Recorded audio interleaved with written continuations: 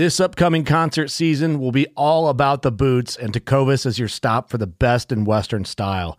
Tecovas has seasonal and limited edition offerings this spring and summer, including men's and women's boots, apparel, hats, bags, and more. All Tecovas boots are made by hand in a time-honored tradition with timeless styles that are always on trend. And Tecovas has first wear comfort with little to no break-in period. It's hard to find this level of comfort paired with this level of style.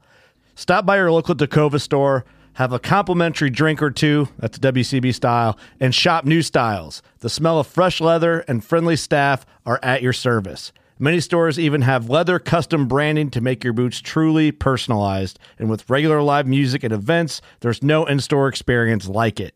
If you can't make it into a store, just visit tecovas.com. That's TECOVAS.com. They offer free shipping on all boots, as well as free returns and exchanges, and ship right to your door. Go to tecovas.com and find your new favorite pair of boots today. Fishing like a local isn't just about catching fish. It's about connecting with the environment and the people who call it home. It's about hearing the stories and traditions that have been passed down for generations and sharing unforgettable moments with the people you meet along the way. Fishing like a local is having an experience that stays with you forever. And with Fishing Booker, you can experience it too, no matter where you are. Discover your next adventure on Fishing Booker. Elk Shape Podcast, episode number 2. We got Ryan Altus here today. I'm super pumped because a lot of my podcast isn't going to be guest driven. It's going to be more topic driven, but we get to sit down with you today. I'm pumped.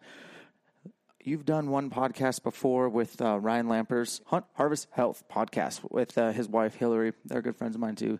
So we're in Ryan's living room today. In the background there is a huge 9x9 bull that blows my mind. And so we'll just I'll tell you what I know about you, and then you kind of fill in the gap. So Ryan, from what I know, funny story, I met him in the mountains of Idaho, hunting the same area. He hunt with his father and his ex-brother-in-law, and met those guys. And I don't know how we connected. We had a mutual friend who was Tyler Denham, and I know Tyler's listening. What's up, Tyler? And so Tyler was a mutual friend, and I remember asking, after I met you a few times, I'm like, Tyler, what's the deal with this Altus kid? He kills a lot of elk, and he hunts where I hunt, and a lot of times I run into him. Is he a good dude? And Tyler Denham vouched for. He's like, dude, Ryan Altus is one of the best dudes I know. And I was like, crap, I can't hate him. All right.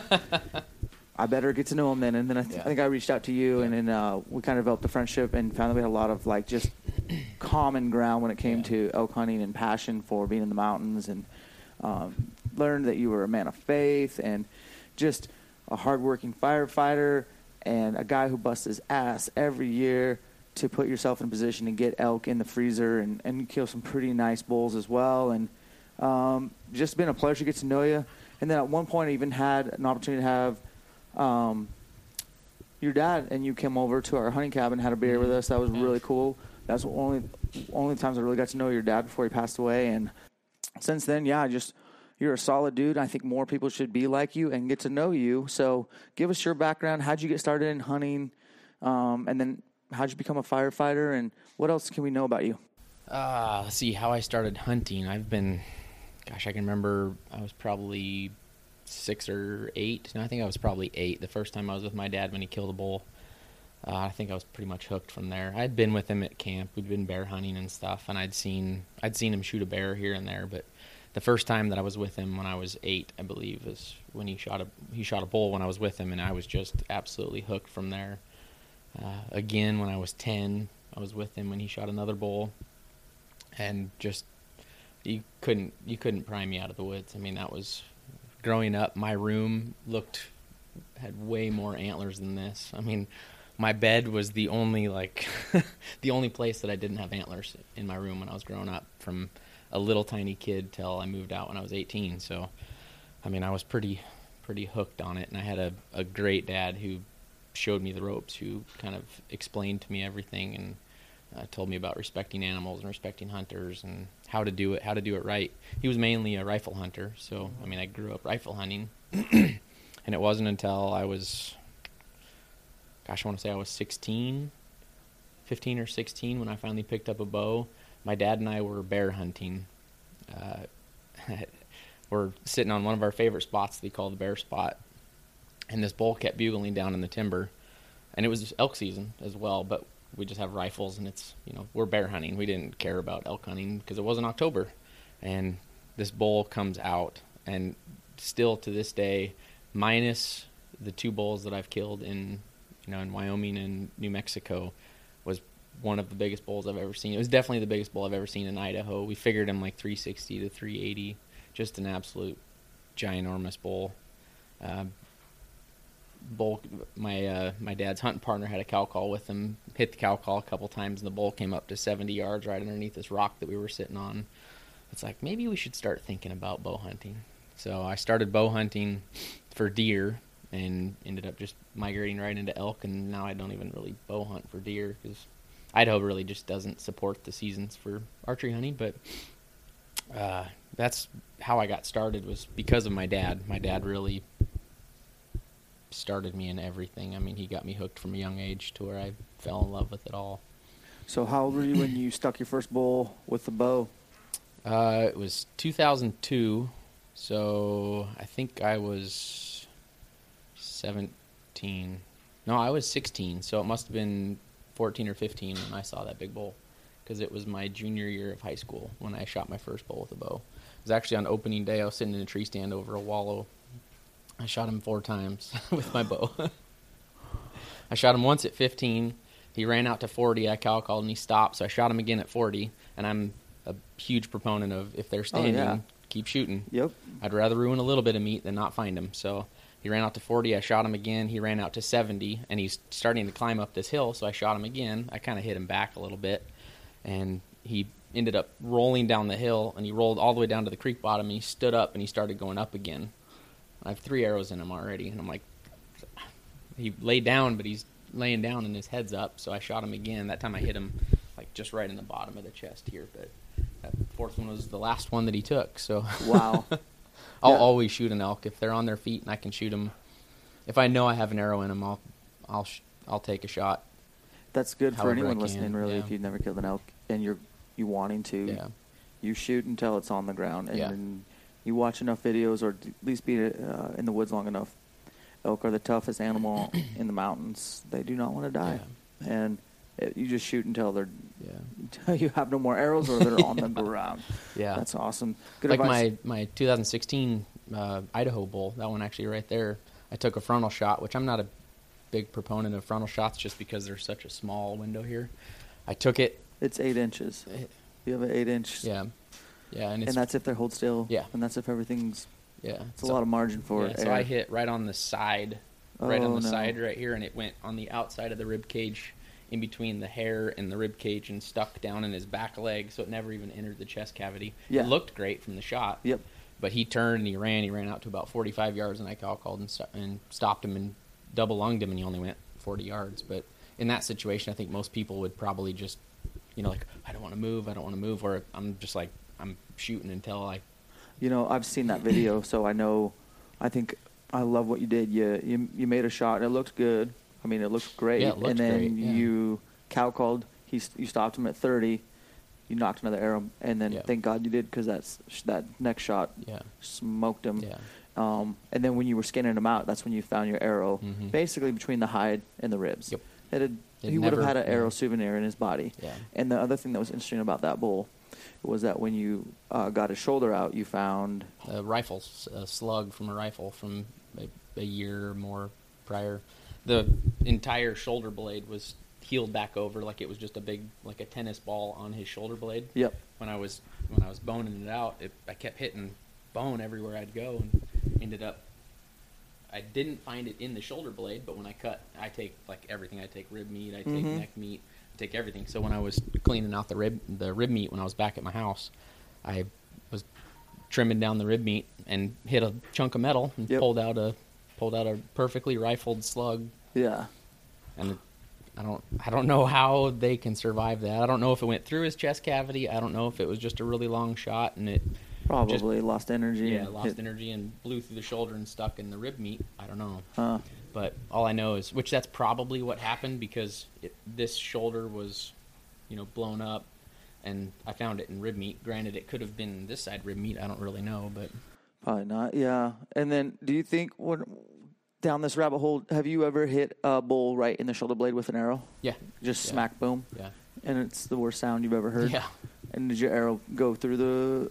I had a bull that I killed in 2006 that I hit him high in the scapula, so Yes.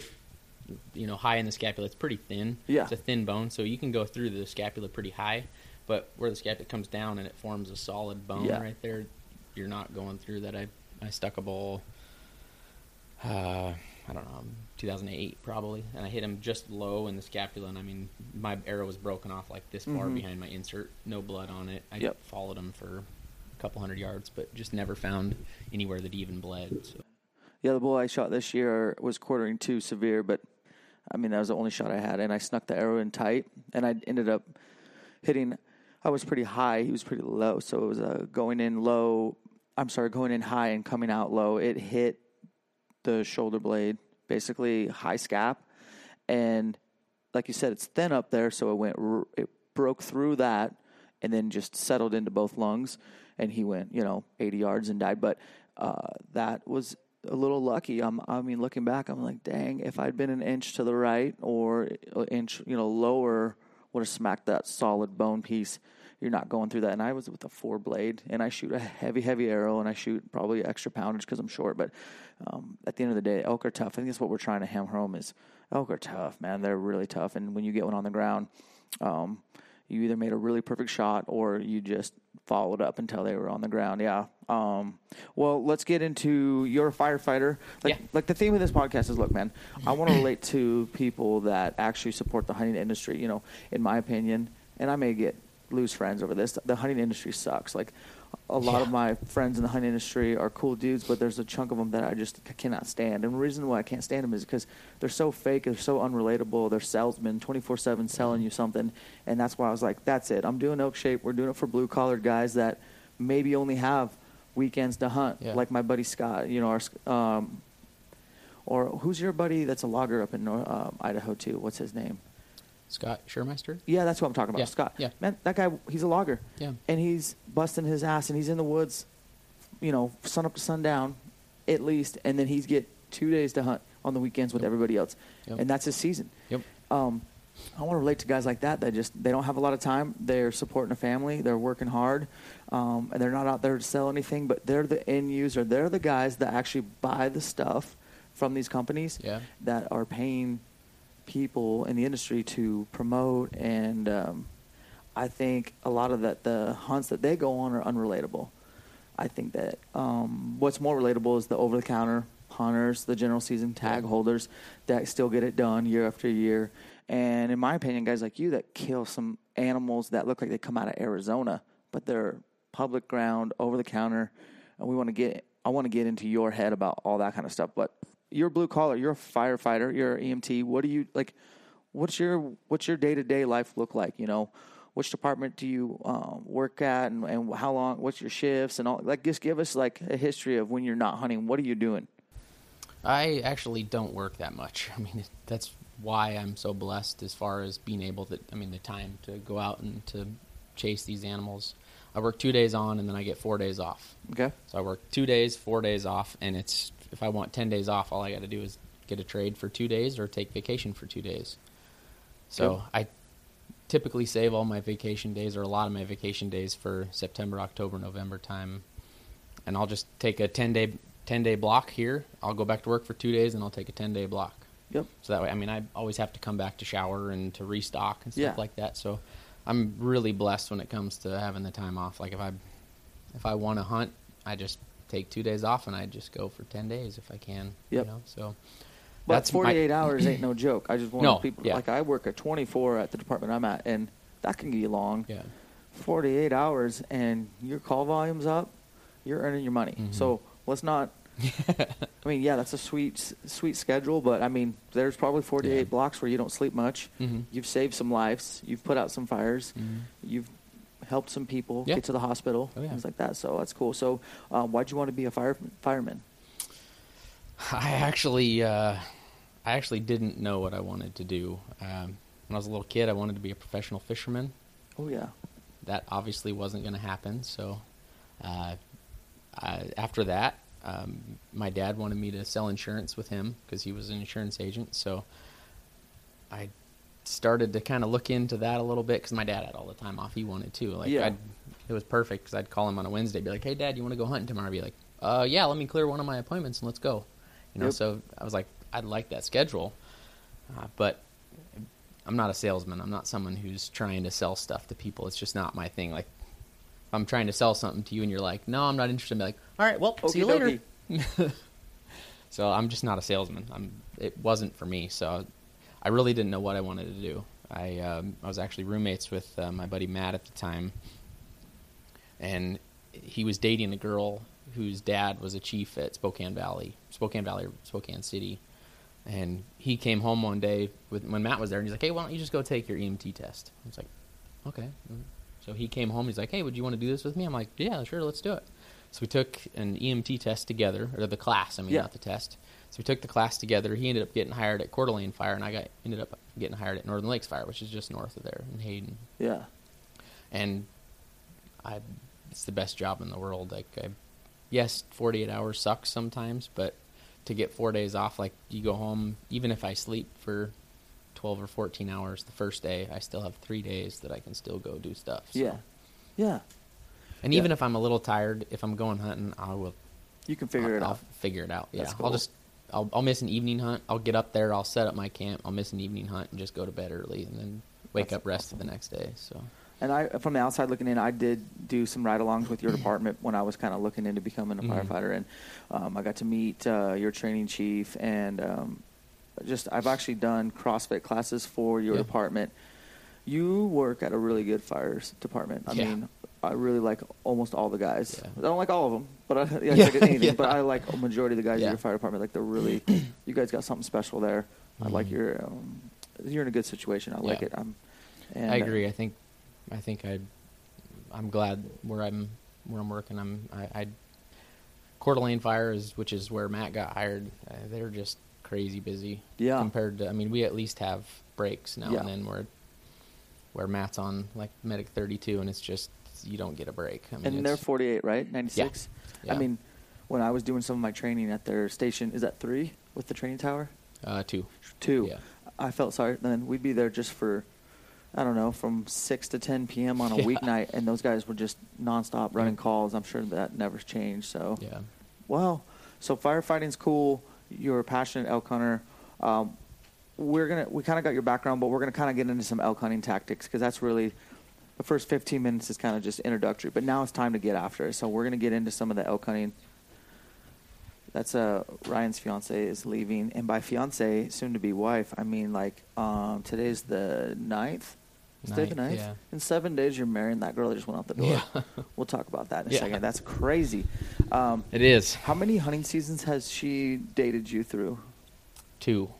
That's the best answer. So always, guys, if you're getting married, think about getting married, put that gal through 2. Not 1, but 2 hunting seasons. If you put them through 1, in my opinion, they may put on a facade that, oh, yeah, that's cool, I get it. But that second year, if you're already married to them and then you do the same thing and you're gone for a month or weeks, 22 days or something like that this year. They may put the smack down because they're already married to you. So I don't have a lot of marital advice. I haven't been married that long, maybe 9 years, but I would say that the longer you can put a future wife through a couple hunting seasons to see how they respond, because at the end of the day, they need to know that they're not going to change you. Yeah. You know, they need to marry you for who you are, and hunting is part of who you are.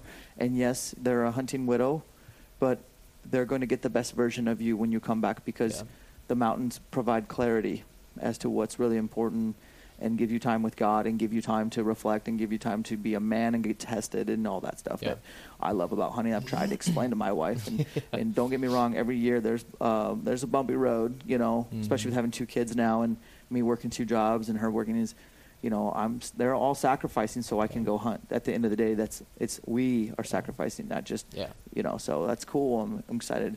Are you nervous about getting married? Absolutely. Yeah. That's probably good. I think if you're not nervous when you're getting married, I think there's something wrong. You seem like a guy that, you know, just judging your relationship with your dad, you guys were so close. And we have that common bond. Like, I hunt with my dad. My dad is such a good man. I want to be half the man he is. And I feel like you're probably the same way, the way your dad was. Do you have a strong desire to have a son or have a family? Oh, absolutely, yeah. I think the biggest thing for me, obviously I want to pass on, you know, just my knowledge and everything outdoors. Like, I see my best buddy, Luke, he's got 2 little boys, excuse me, and just seeing the love that his boys have for the outdoors, like, and just to be able to share that, to bring, you know, kind of your son up into the same life that you have, but try to make it even better. You know? Yeah. I definitely want to have that. I don't know that I could not have that. Especially, I think of like when I'm 50 or 60 years old and Christmas time rolls around and you don't have family that's coming over to the house. Like, that would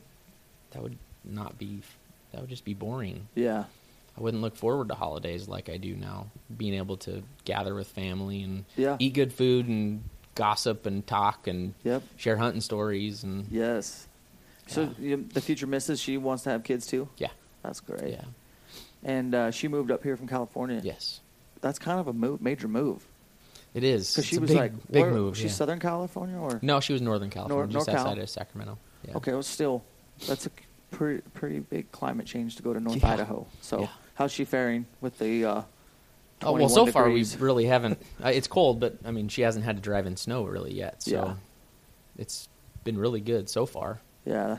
I think she's going through, you know, like anybody does when they move to a new place. They don't know anybody. You know, everybody's going to go through a hard season. Yeah. You know, it's going to be hard working for a job. You know, you move from California where the pay is good no matter what you do. I mean, if you flip burgers, it's way higher than if you're flipping burgers up here. But so she's working at a job where she feels like she's making peanuts. Yeah. But she doesn't, you know, I kind of have to remind her that, well, the cost of living here is nothing compared to the cost of living down there. So, yes, in the grand scheme of things, you may feel like you're making peanuts, but you're actually doing pretty well. I mean, definitely. It's funny that you say the economics of Idaho, because I was driving in and I was just trying to do a prelude, like a video of me driving to your place to do the podcast for the Elk Shape YouTube channel. I was like, just crossed the border, headed into Idaho. This is where Ryan Altus lives. He pays state income tax. I do not. However, I pay $416 for one elk tag. Ryan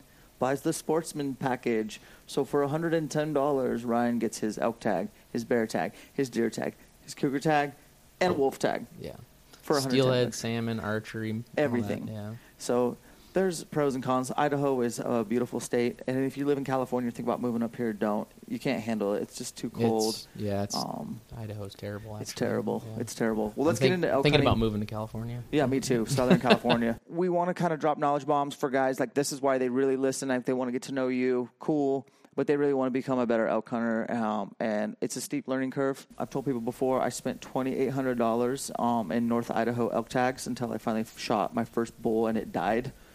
Throw that part in there. And so that was 7 years of tag soup. I killed some elk in other states, which I find not to be as hard as North Idaho just due to the topography, the brush, the hunting pressure, et cetera, et cetera. Yeah. I feel like North Idaho, and I'm biased, is one of the harder places to kill an elk. Oh, absolutely. Consistently. And so it took me a long time. But now, fast forward, I'm in a position where I'm passing on bulls year after year, and I always get an elk. I can get an elk. I'm not too worried about it. Usually I'm just going to get an elk and fill the freezer for sure, but it's just a learning curve. Yeah. Dan now versus, 16 years ago, there's a lot of information to know, and how can we speed up someone's learning curve? And by the way, we're talking general tag, over-the-counter, guys. We're talking places like Colorado, Montana, Idaho. Those are your 3 big over-the-counter states. We're not talking about Arizona draw, New Mexico draw on a bonus, or the preference points. We're talking about maybe you live out east, or maybe you're willing to drive a long ways and come hunt over-the-counter stuff. Let's go through some of the scenarios that people should do to prepare themselves to be successful and shorten that learning curve for hunting public land elk. I think the best thing is just getting out and learning for yourself. Obviously, it helps to listen to the right podcasts or watch the right videos. Like I've been watching the Born and Raised, The Land of the Free. It's been, I mean, it's pretty informational. Informational, is that a word? I'm with you Informative. on that, yeah. It's been pretty fun just watching it. I'm way behind. I'm nowhere near like watching it every day, but way behind. But it's, I love watching stuff like that. But the biggest thing is getting your feet on the ground, getting in a scenario where there's an elk and having it screw up and being like, okay, I'm not doing this again. Yep. And trying it again, and you change something up, and okay, I'm not doing that again. And it's going to take 20 times before it finally comes together, especially if you're solo. Like, Yep. I've screwed up so many times. Before my dad passed away, we were talking about how many big bulls that we've had where, they're inside of that 40-yard range, that I did something stupid or my dad did something stupid and never even got a shot. And it's just, I could cry myself to sleep thinking about every single one of them. It's never going to happen. It's never going to all come together. I mean, even still to this day, I still screw up all the time. All the time. I screwed up 10 times in Wyoming this year on big bulls, and it's the best way to learn, I think, is just getting your feet on the ground in the elk woods and learning. Accept that you're going to make mistakes, even as a seasoned elk killer like yourself, and how you respond to that is so important. Yeah. So maybe even your attitude going into it, know that you still don't have all the answers, and you are going to still screw things up. Oh, yeah. But you got to have an attitude of it's just going to take that one. And I thought, I've been watching that series too on YouTube, Born and Raised. By the way, Cody, good job. Cody Kellum's a good friend of mine. He's always been super good to me, and he's hardworking. And I don't know his buddy Trent very well, but I like that. And I don't know the Hushin crew, but I do know Steve Speck of Exo Mountain Gear. So I really like their backpacking hunts. And then Corey Jacobson, I just got a hold of him, and he's going to be on this podcast, which super excites me. Now, he is in the industry, but he's, to me, a blue-collar guy. Yeah. He hunts over-the-counter stuff. Did you watch some of the Wyoming hunts with him? Yes. Okay, so I don't know if you noticed this, but when Corey's the quarterback, if he's hunting with the guys, he's the quarterback. All the plays are ran through him, including calling until he knows that his call will not put him in position to kill. And he'll shut up and let the caller, quote-unquote caller, finally do their job. I don't know if anyone ever noticed this. I noticed it right away. I was like, good Lord. Any bull bugling, he picked where to set up. He made most of the calls until it was game time or in close, and then he would position the caller where he wanted them, and even then he would still be potential to do a bugle or a cow call or a calf call, whatever tone he needed at the time, and it was all timing. And you could just tell that he had been in so many of these scenarios, thousands of elk calling scenarios, to where, sure, he's a world calling championship, but I don't think that really matters. It's the fact that he knows what emotion to put into a call, and he knows he's inside of elk's brain. He knows which trail they're going to take, where they're going to want to check wind, what they're going to want to see, where they're going to stand when they want to see it.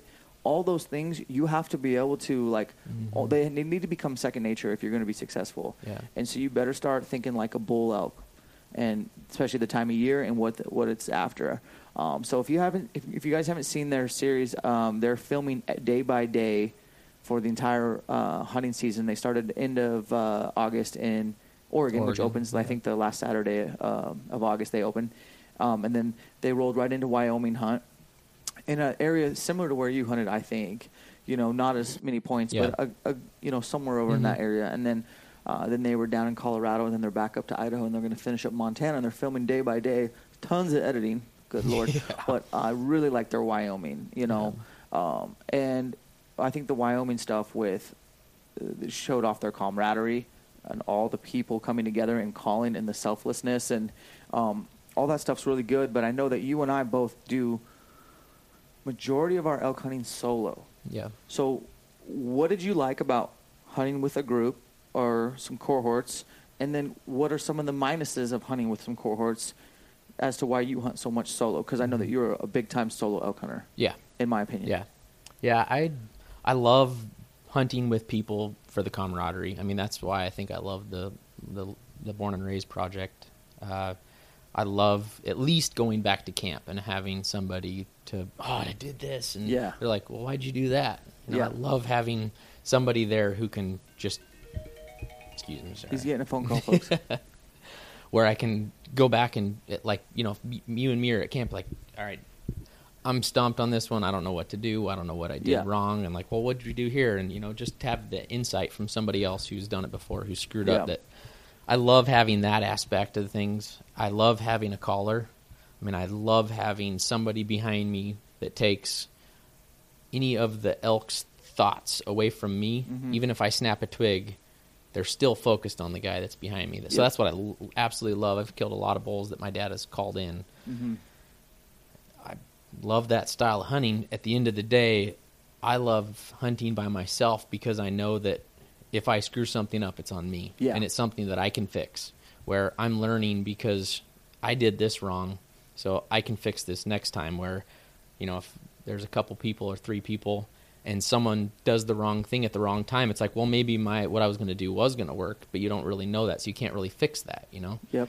So next time it's like, well, you just don't do that again, where you probably were going to screw up and learn from it. Yeah. But so I love hunting by myself for that reason. I know that if I screw something up, which I do 95% of the time, that it's something that I can learn from. That's how I learn. I mean, I can listen to podcasts, I can watch videos, but until I'm in the face of a bull that's screaming his head off at me and I do something stupid and I'm frustrated at myself, that's when I really learn. Yeah. So you do hunt solo majority now. Why haven't you found someone to call for you? Or, like, are you just picky on your hunting partners? Is it a trust thing? Is it a they can't keep up with me thing? Is it just I haven't found the right, like, guy that we, or gal, that we just jive well, we have good chemistry in the mountains, as corny as that sounds, like, that's important? Like, or is it just you're busy and you don't, you know, what do you think it is? Because I'm in a similar boat. Yeah. I think a lot of it is not having people that have the time off. Yeah. I mean, I hunt with people when I have people around. I have, like, my buddy Luke, I go hunt with him quite often, but it's, you know, he doesn't have the day off, or he's got to hunt with his uncle, or, you know, when my dad was around, we hunted together quite a bit. Yep. So that was my hunting partner, because he was, anytime I had time off, he'd just basically come up with me. So, but since then, I just haven't had people that have the time off, really. Yeah. So, I mean, that's a lot of it. And a lot of it is trust as well. A lot of it's, I've been screwed over in the past with even just people talking about, like, you know, you take them into an area and they talk about the area. So I think that's one of the things that frustrates me the most is people that talk about, like, oh yeah, we went with Ryan up here and it was amazing. And then you don't realize who you're telling, and that person may go up there the next weekend, or, you know, because I've ran into people, I've taken people years and years ago, and I go up there and come to find out they're in there again. And it's like, it's just frustrating. You know, I anymore, I won't take people that haven't been screwed over themselves, because they understand how it feels. Oh, that's good. That's a good rule. So guys and gals listening, one of the biggest cardinal sins you can do is have someone take you into their spot that it took them a long time to kind of figure out. And it's a very special place, and it could be public land. And it's still a special place to them. And they brought you, you're their guest. And it's kind of a rule, if you didn't know, that you don't go back in there unless you're invited to go back in there with them. It's not a place where you're like, oh, I'll take my buddy and I'll show him Ryan's spot that Ryan showed me. That's really not cool. In fact, that's one of the biggest douchebag things you could possibly do. And if you don't understand that, stop listening. You're not allowed to listen to this anymore. You need to really understand that. So, okay, so solo elk tactics then, because maybe some guys are like, well, I don't have anyone to hunt with. They don't have the same time off as me, or I don't trust anybody or they can't keep up with me, or logistics. We just can't get things lined out, our schedules to line up. You're going to hunt solo. What's a day in the life of Ryan look like hunting solo, 4 elk, over the counter, general season, assuming probably archery or even rifle? What's that look like to you? I do a lot of driving around or hiking, and I may have a bull that bugles down in the canyon, but unless they get fired up, I most of the times won't go after them. Excuse me. Most of the times, I've spent a lot of days chasing elk that run, and I hate elk that run. They're my least favorite. Once they start running, I usually just, well, you can have it. Like, Yep. I'm not even going to try, because the elk that run, I just can't catch up to them. I haven't figured out how to get them to stop very often. Usually it's they keep 200 to 300 yards in between you and them, no matter what you do. Once they're convinced that you're probably not an elk, they're going to keep that distance. And I've learned that once they start doing that running, there's very little times that they're going to stop and be like, okay, you convinced me now. Because there was obviously something in the beginning that got them to run in the first place. So once they start running, I may chase them, like down a draw or something like that to the next ridge. Or if it's the only elk, maybe and if it's the only elk that's bugling, I'll stick with them. But if you have a good day where, okay, well, there was a bull over here, so I'm just going to go check that out. Or I know this next canyon usually has bulls in it. So if they start running, I'm usually you're looking for the right bull that wants to play. Yeah. Okay, what does he want? Like, what game are you trying to play with him? Like, are you looking for just complete vocalization? Just a bull that'll bugle. Like if I hit a soft cow call and they scream instantly, if I bugle and they bugle right back. Game on. I'm looking for, and they don't necessarily have to bugle. Like, I need them to bugle 10 times. I just want a bull that will fire off. Like, I don't do a cow call and wait 5 minutes and then hear a little squeal in the bottom. It's like you hit a couple cow calls and wait 5 or 10 seconds, and then a bull rips off. Like, okay, I'll go after that. You're kind of checking the temperature of the local elk herds, and that may mean driving roads or a dirt bike or a four-wheeler or covering ridges. But I've always alluded to that as well. It's all about covering ground and finding the right bull. Now, I've talked about in the past in my writings is that a lot of times if I'm having a tough time locating elk, which is probably the number one thing I get in emails, is how do I find elk? I've always told people, then just drink some Diet Mountain Dew or some Red Bull at night, get in your truck, like where we hunt in North Idaho, which is several different mountain ranges, 9 units.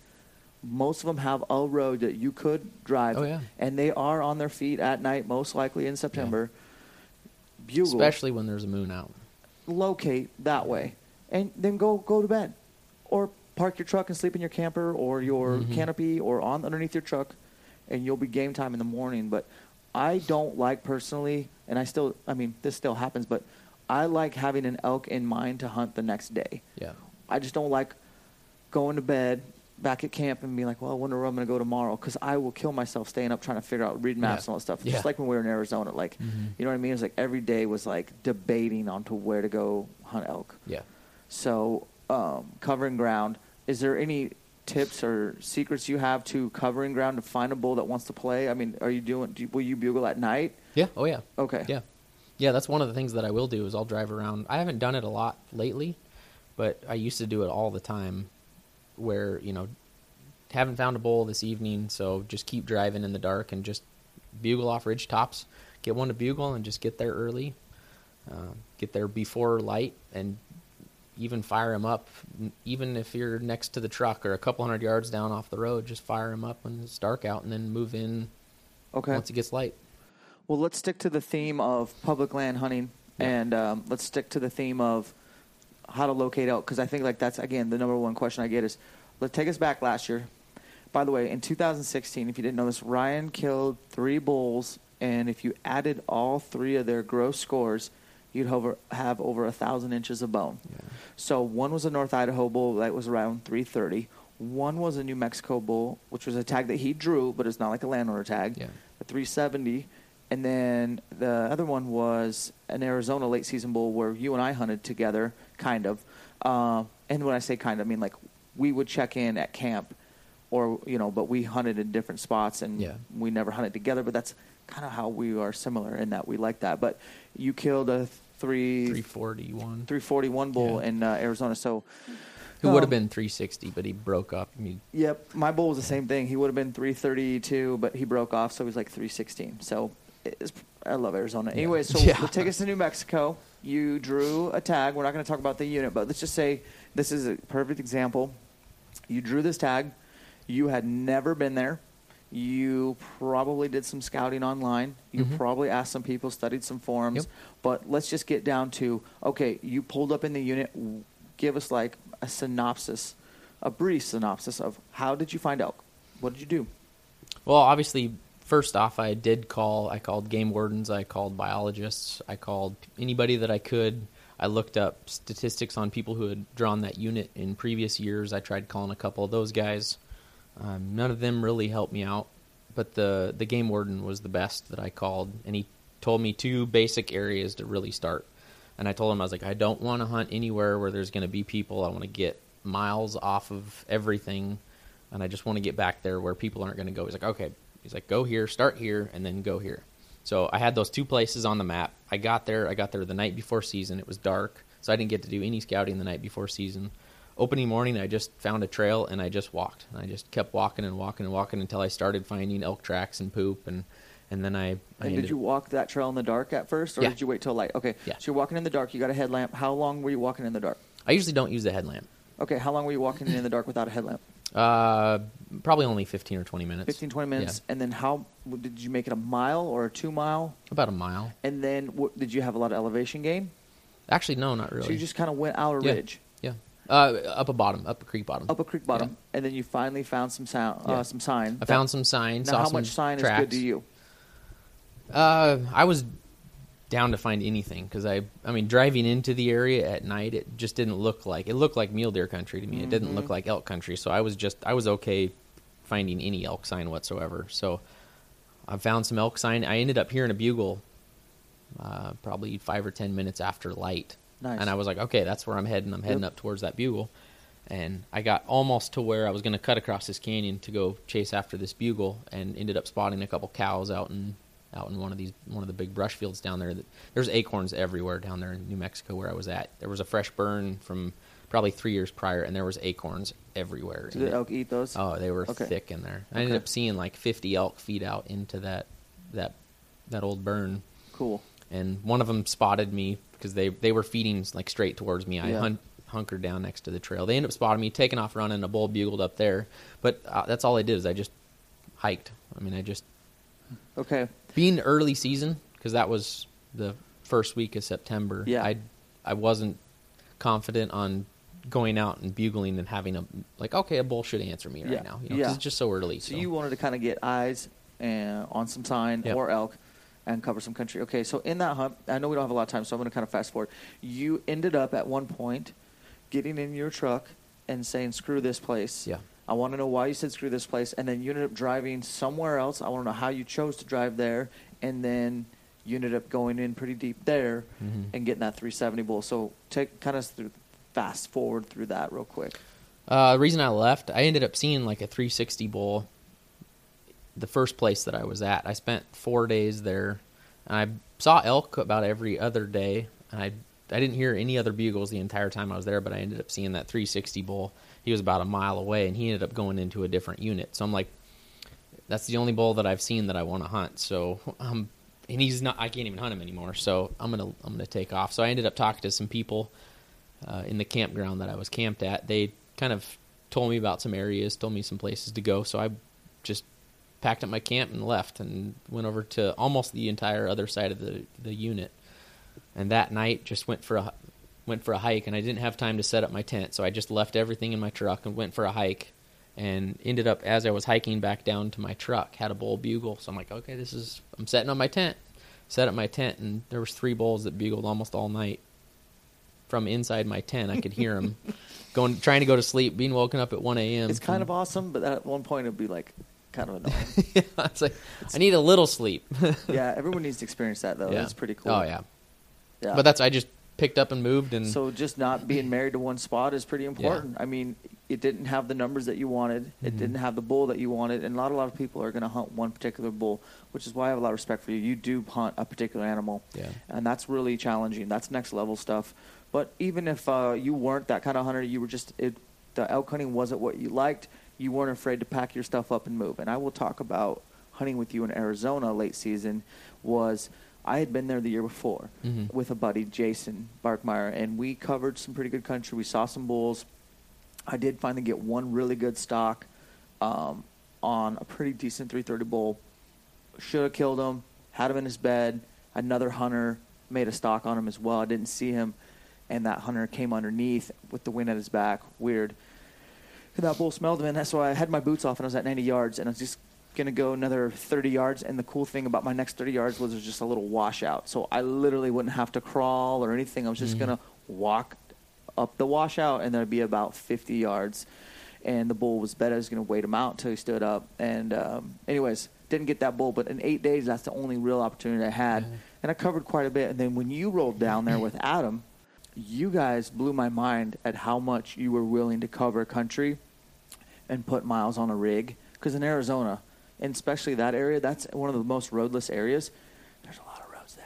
Yeah, I mean, there's that's a lot of ridiculous. roads. I was talking to a guy down there. He's like, no, this is one of the least road areas there is in Arizona. I was like, good God. I thought Idaho had a lot of roads. Nope. But you guys put so many miles. You covered so many basins. You put eyes on so many different elk. You weren't afraid to have a morning where you didn't see an elk, but you were trying to find new. I mean, I really respected your guys' mobile game. That was really impressive, and I learned a lot on that. So next time I go down to Arizona, I am going to be a little bit more mobile and figure out a way to cover more area and really keep learning that unit. I want to push where we were at. I want to head south more. I want to really, there's a lot of country down there. But so that's kind of a good way to find out, because just put one foot in front of the other and not be afraid to change, scenery until you find what you're looking for. And then looking for the sign. And the sign could be rubs, but you're looking mainly for like fresh tracks and fresh elk poop, smell like elk. And then obviously you can get eyes on elk. And then good elk country. So you're looking for good saddles, good ridges, like contours of the land where elk can move, and that's where you're covering ground. You're not doing what I used to do, going down a mountain, crossing a creek, going up that mountain, going down a mountain. Like I used to do so much up and down. I didn't understand that elk are lazy too. They like to take angled routes, laterals, or whatever. I don't know what you guys call them, side hills. Elk hills. like to take. They have elk trails. They have ways to navigate through the mountains, and as you can learn those, you can kind of study the sign. Okay. Well, I did have a bunch of Q&A questions to go over. I'm going to save that for just, I don't know. We'll save that for episode 3. I want to get into, I want to wrap this up in the next 15 minutes, because I know you got stuff to do. I want to get into some leadership stuff. I want to get into some professional development. You as a man, we're going to maybe get spiritual here. You as a man, you're getting married in 7 days.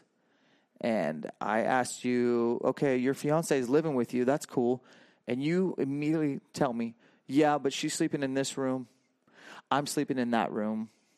And we're waiting until we get married. Holy crap. Are you kidding me? How hard is that? Very. What's your why? I 100% believe the Bible, and if God's going to call me to do something, I'm going to listen. I'm not good at it. I'm not perfect at it, but I know that God tells me not to sleep with your wife, your fiance, before you get married, and that's what we're going to do. We initially, I didn't even want her to live here just because of the temptation aspect of it, because I know how that would look. I mean, especially to people in my church or anything like that. Sure. But when she got up here, my parents she was going to be living in my parents' basement, and my parents actually, my mom and stepdad, put their house on the market, and so they didn't have room for her. So it was like, well, crap, so she's got to stay here. Otherwise, I mean, most places are, a 6-month lease, a year lease, and we didn't want to be paying for a lease after we got married. So I was like, well, you can stay here, but we're not sleeping in the same bedroom, or I'm sleeping in my spare bedroom and you can have the master bedroom. It's just, I am a follower. I'm not just someone who calls myself a Christian. I'm truly trying to be a Christ follower, trying to obey. I'm not good at it and I'm not perfect at it, but. Yeah. So recap, if you're obedient, you're going to shoot big bulls. Is that pretty much what it comes down to? The more obedient you are? I wouldn't say that. Okay. I'm joking, but because I know plenty of people, like even the pastor of my church, that struggles to find elk, and I know he's obedient. I mean, the Bible says that the rain falls on the just and the unjust alike. So just because you're obedient isn't going to mean that, if I just follow what God has to say, then. But I do believe that a lot of my success has come. I do believe God has blessed me with it, so that I can be a light, so that I can. It's a reason for me to talk to people. People see my pictures and they're like, "Oh, dude, how'd you do this?" We just get into a conversation that hopefully eventually leads into talking about God, or how I became, how I became saved, or anything like that. So Wow. I believe that's how my testimony has really helped them. I mean, I talk to people that normally wouldn't go into a church, but they'll come into my house and be like, "Oh, look at all these antlers," Yeah. you know? And then that's where I lead into talking to them about Christ. That's pretty cool.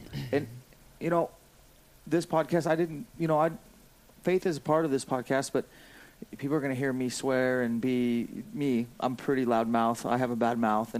And so I don't want people to think this is a Christian-based podcast, although I am a Christian. This is more of just I just want to be real, as real as I can be. So, because I respect people that are just really honest in who they are. So, me, I'm curious to know, what's your, how did you struggle? And I know it had to be a struggle with your faith and losing your dad. Was it a struggle at all? Did you question God? I mean, people are listening here have lost loved ones. I actually haven't really lost a real close loved one, but that day is coming. It's inevitable. We're all here temporarily. Like, talk us through that real quick, not to get too heavy or dark, but let's get real. Let's get real. Like, how hard was it losing your dad and your hunting partner, man? Like, that's your number one guy. Yeah, I mean, it's definitely, even still to this day, has been the hardest thing that I've gone through. I mean, I weekly cry, just break down and start crying. You know, there was plenty of times where I was like, God, why me? Like, why do you have to take my dad? There's plenty of guys out there that are, like, I mean, look in the news, all these guys that are sexually molesting people. Like, why can't you take one of those people? But I've had, like, my buddy Luke. So he lost his dad 3 years prior to I lost my dad. I didn't realize it, but he was there to help me out. So he had this tool in his toolbox. It's not something that I wanted to have in common with him, but he was there to support me because he had been through it. Now I have this tool in my toolbox. It's not a tool that I wanted by any means, but it's something that I can use now for somebody who eventually in the future goes through something like this. Like, for me, it was like people are like, oh, you know, he's in a better place. It's like, I don't need to hear he's in a better place. I know he is in a better place. You know, I just need people to just give me a hug. You know, so I know now, like, what, not everybody, but I know what most people probably need is they don't need someone to tell them, like, you know, he's way better off now, or I didn't need that. I just needed somebody to just be there for me. Yeah, you know? that's cool. So I think I have that tool in my toolbox now for other people. And it's, you know, like kind of like an adult with a kid relationship. Like, you know, your kid wants to eat candy all day long. To the kid, that's totally normal. Like, that's good. Like, for us compared to God, like, we want our parents to be here. Yes. I mean, I kind of have to look at it like my relationship with God is kind of like I'm the 4-year-old to a parent. Like, I don't see the whole aspect of things. I don't see everything that's going on. Like, where the 4-year-old is like, I want this candy. Like, they don't understand the repercussions of eating candy all day long every day. Mm-hmm. So I just have to trust and believe that I know that God is so much smarter than me, that he put me through this, that there is ultimately an outcome that I may not see right now. You know, I'm just this chess piece that I can't see the whole board game. I can't see what's going on to eventually get me to where I'm supposed to be, but just trusting. I mean, I did my fair share of yelling at God and why, but at the end of the day, I have to just go, yes, this sucks, but I still believe. I still trust. Let's talk about Jeff, your dad, legacy. What are some of the things that he did, represented, or carried himself in this world, you looking up to your dad, that you want to emulate? Just being a dad who's always there. Like, I could call him no matter what. Like, I remember my four-wheeler broke down. Granted, I think most dads would do this stuff, but, you know, my four-wheeler broke down. I was like 6 miles back in, and my dad, like, I was on tracks, so there's no way his truck was going to get up there. But he got chains for his truck, and, you know, 1 a.m. came up trying to get me. So he only made it like an extra mile, so I had to walk like 5 miles. But still, you know, just someone who would drop everything to come and help out no matter what. And not even just for my kids. Like, you know, like, motorcycle breaks down like 10 miles back in. Like, I don't care if it's 1 a.m. in the morning. I want to be the person who will come help no matter what. Like, that's cool. Well, we're just about out of time here. I loved everything you said about that tool that God gave you. Because, you know, you're going to be able to bless other people through your hardship. That's cool. When we talk about Elk Shape, we didn't talk about a lot about fitness today. which is my world. My world revolves around discipline, being uncomfortable as much as possible, religiously, and I mean that in the word religious, working out, training, consistency, continuity, grinding. I really am a huge advocate of just, in a way, dying to yourself and taking control of your life through discipline. And a lot of that for me is just making sure that I make time for myself and exercising and be in the best physical shape I can be in. And I find that it lends itself generally well to my mindset in the mountains, where there's really no hardship of the mountains that's overwhelming to me. I've been through worse, and I can handle it. What do you do? Because I know that you're a phenomenal backpack hunter. At the end of the day, you can hike really fast, really far, really well. And I know that you can carry and pack out meat really well, and you're a great hunter, one of the best hunters I know personally. So how do you do it, Ryan? Like, how are you so mentally sharp or physically sharp, spiritually sharp? Like, what are some of the daily things you do that maybe you don't want to do, but you do them in the name of discipline and delayed gratification? I think the biggest one is mentally being tough.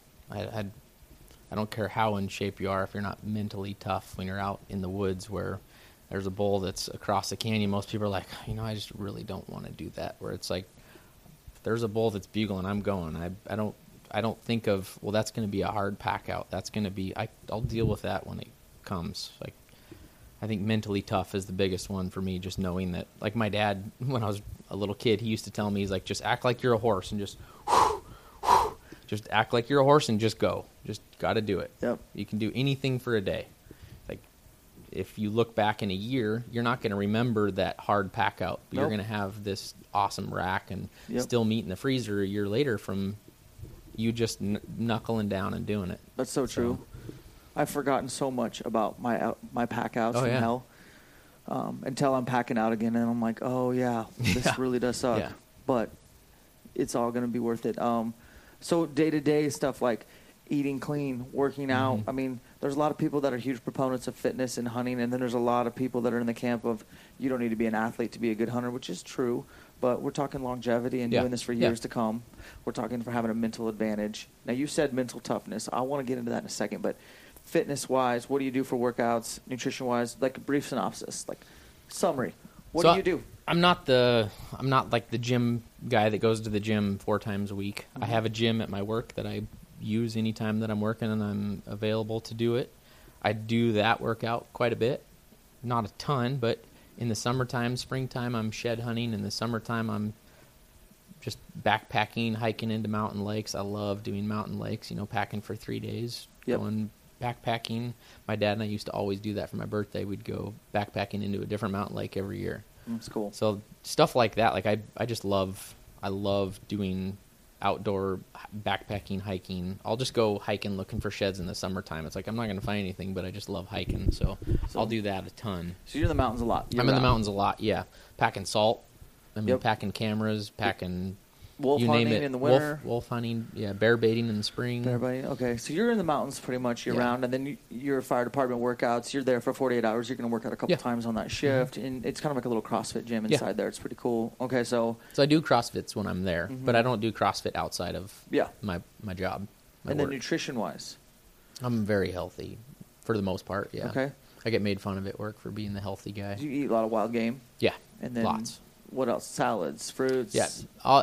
A typical dinner for me is like elk burger, elk steak, and salads. Yep. I love salads. Mornings for me, I eat 4 eggs every single morning, usually with some sweet potatoes and some bacon. Okay. Almost every morning. That sounds great. So, That's what I'm going to have when I get home. Yeah. That's good. Supplements-wise and all that stuff, do you do any vitamins? I do vitamins, yeah. Cool. I'm definitely not the big time Like fish oil? Sometimes, yeah. Krill? Okay. Yeah. If my knee starts hurting me, I usually do. 32. 32. Do you have any joint pain besides the knee? I have one knee problem. Yeah.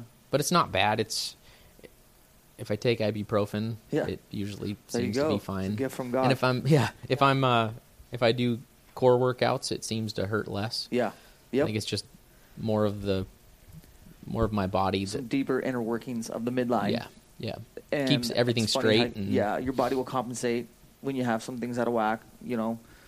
just because your knee hurts doesn't mean that it's your knee. It could be your hip or a weak glute or your midline not firing. Okay. Yep. Well, back to that mental toughness thing. I've been interested to know your take on it. I don't think mental toughness is something that is just born inside of you. No. I don't think I was very mentally tough early on in life, and I think bow hunting made me really tough, like mentally, like ridiculously tough, especially the more I bow hunted on my own.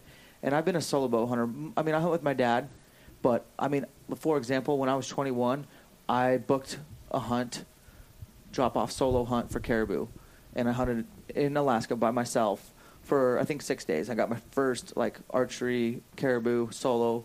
Dude, that stuff made awesome. me who I am. Yeah. Like, I had to rely on God and myself and fate just to really survive. And that stuff made me. And I think about mental toughness, and I think everybody should probably strive to be more mentally tougher. And what generally makes people tough is doing things daily that they don't want to do, but that they should do in the name of whatever it is they're trying to accomplish. So setting goals and working your way backwards, doing the small little things, the small goals that lead to the big goal. And when you're looking at being mentally tougher in a scenario like elk hunting, you can rely on logic and emotion. Like, logic will tell you, Ryan, you need to get over to that other side of the canyon because that is the bull that you have been given, and that is your only opportunity. And logic will get you there most times, but sometimes it's not enough. And that's where you have to flip over to emotion, and you have to go through the emotion of your why. And, like, why do I really want to kill this elk so bad? Well, I really want to put my hands on that rack. I really want to cut through that hide and get that meat off the bone. Like, the emotion of the success and all the work you put into shooting your bow and scouting and salting and hanging cameras and covering ground and cutting trail and riding dirt bike. That's the emotional side. Like, all the sacrifice is going to be worth it. So I kind of tell people, and I don't know what your thoughts are on this, but it's like emotion will get you mentally stronger and logic. But you kind of have to be able to bounce back and forth in the heat of the moment to get the job done. Yeah. What are some instances that you have to use emotion or logic daily to get to do things you don't really want to do?